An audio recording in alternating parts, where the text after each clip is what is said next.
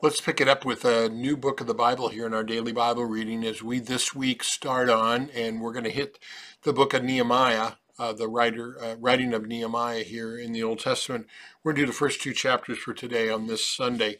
We'll be busy at this through Saturday, and we're going to have to do multiple chapters, but I think it'll work fine, and in this way we can really see the cohesiveness of this book. So I'm looking in Nehemiah in my notes, and it says that 12 years have intervened between the end of the book of Ezra and this chapter. So what we see from that too is that number one, things on this earth always take time. Number two, when God comes to rescue us in this earthly setting, it isn't always an instant quick fix. For instance, Jesus tells us to believe in God, believe also in me. In my Father's house are many rooms. Well, that gives us the assurance that our loved ones who die in the Lord are going to be with the Lord, but we're not going to see him right away. There's going to be a time that we have to wait. Just as many times God causes us and allows us to wait, as answers to prayer, but that's okay because we know eventually it's going to be answered. It's going to be a challenging time in between, and it isn't always going to be something that we like, but we know that we can wait upon that. We're in the season of Advent right now, and Advent is a time that reminds us that we have to wait upon God, but it's worth the waiting upon God. The first time when Jesus came into the world, that first Christmas, they waited for thousands of years for that to happen. We've been waiting 2,000 years since the time Jesus was on earth when he said, I'm coming back soon. But we can do that kind of waiting. We can be okay with that. The scriptures use the words patience, long suffering, bearing under a load quite often because that's what we're called to do. But we always know that there's that light at the end of the tunnel, and that God will always keep His promises. We base it upon looking to the past and seeing how God's been faithful to us. And again, that's what Advent's about too. That we know that God can be trusted. So here in this 12-year gap after the time of Ezra, we read in the first part of Nehemiah that Nehemiah hears about the deplorable conditions yet in Israel, in Jerusalem. It says in verse 3, the remnant there in the province who had survived the exile is in great trouble and shame. The wall of Jerusalem is broken down and its gates are destroyed by fire. So this isn't going to happen overnight, and it hasn't. They're called to wait upon God, and Nehemiah gets this placed upon his heart. So Nehemiah comes to God. We saw this with Ezra too. We saw this for ourselves. God says, call upon me in the day of trouble. I will deliver you and you will glorify me. You will thank me. And we're called to do the same thing too, to be faithful prayer warriors for one another, to wait upon the Lord and know that if we can do that. Nehemiah also confesses the sins of the people of Israel, and he says, which we have sinned against you. So Nehemiah includes himself, that he's a part of that too. And in verse 7 he says, we have acted very corruptly against you and have not kept the commandments, the statutes, and the rules that you commanded your servant Moses, which we can say too.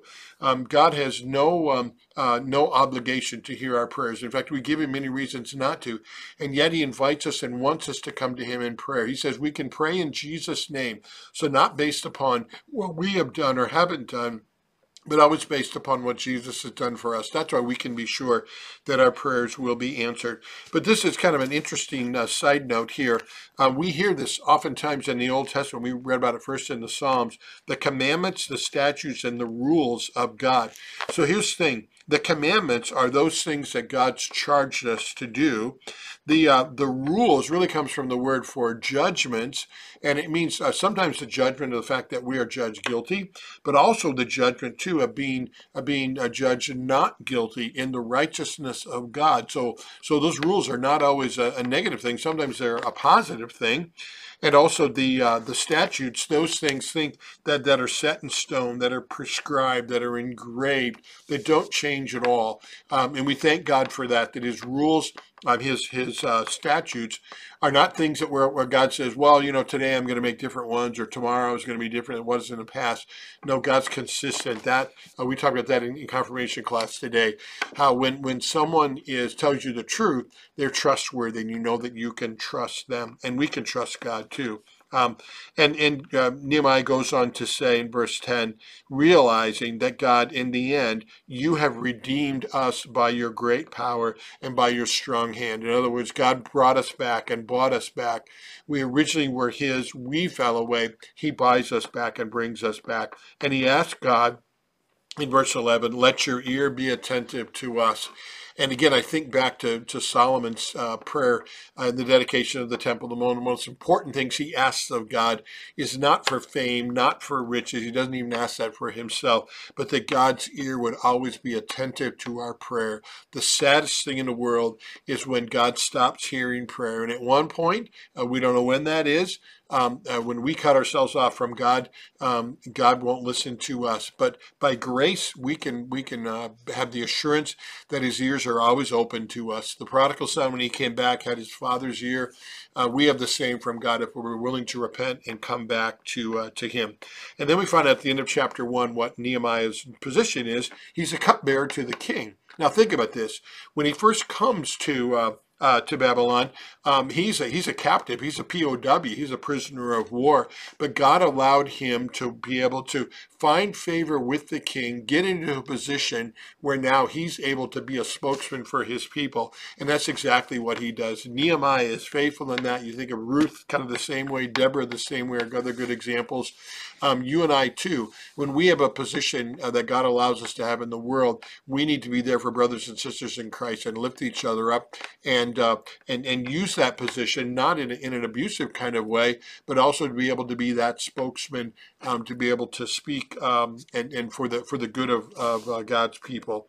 Because when Nehemiah comes in the presence of the king, and the king sees that something isn't quite right with Nehemiah, Nehemiah is able to tell him about the condition that's back in Jerusalem. The temple hasn't been built. And then it turns around, the king sends him back. So again, God using his messengers to be able, for the good of his people, and God always being in charge of history.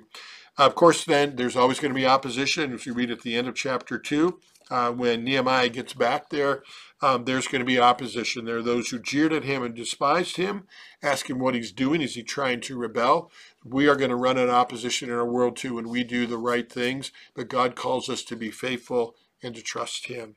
So God bless you as you read Nehemiah this week. A good one for Advent as we learn to wait and trust in God and how God is faithful to His promises. God bless you as you read.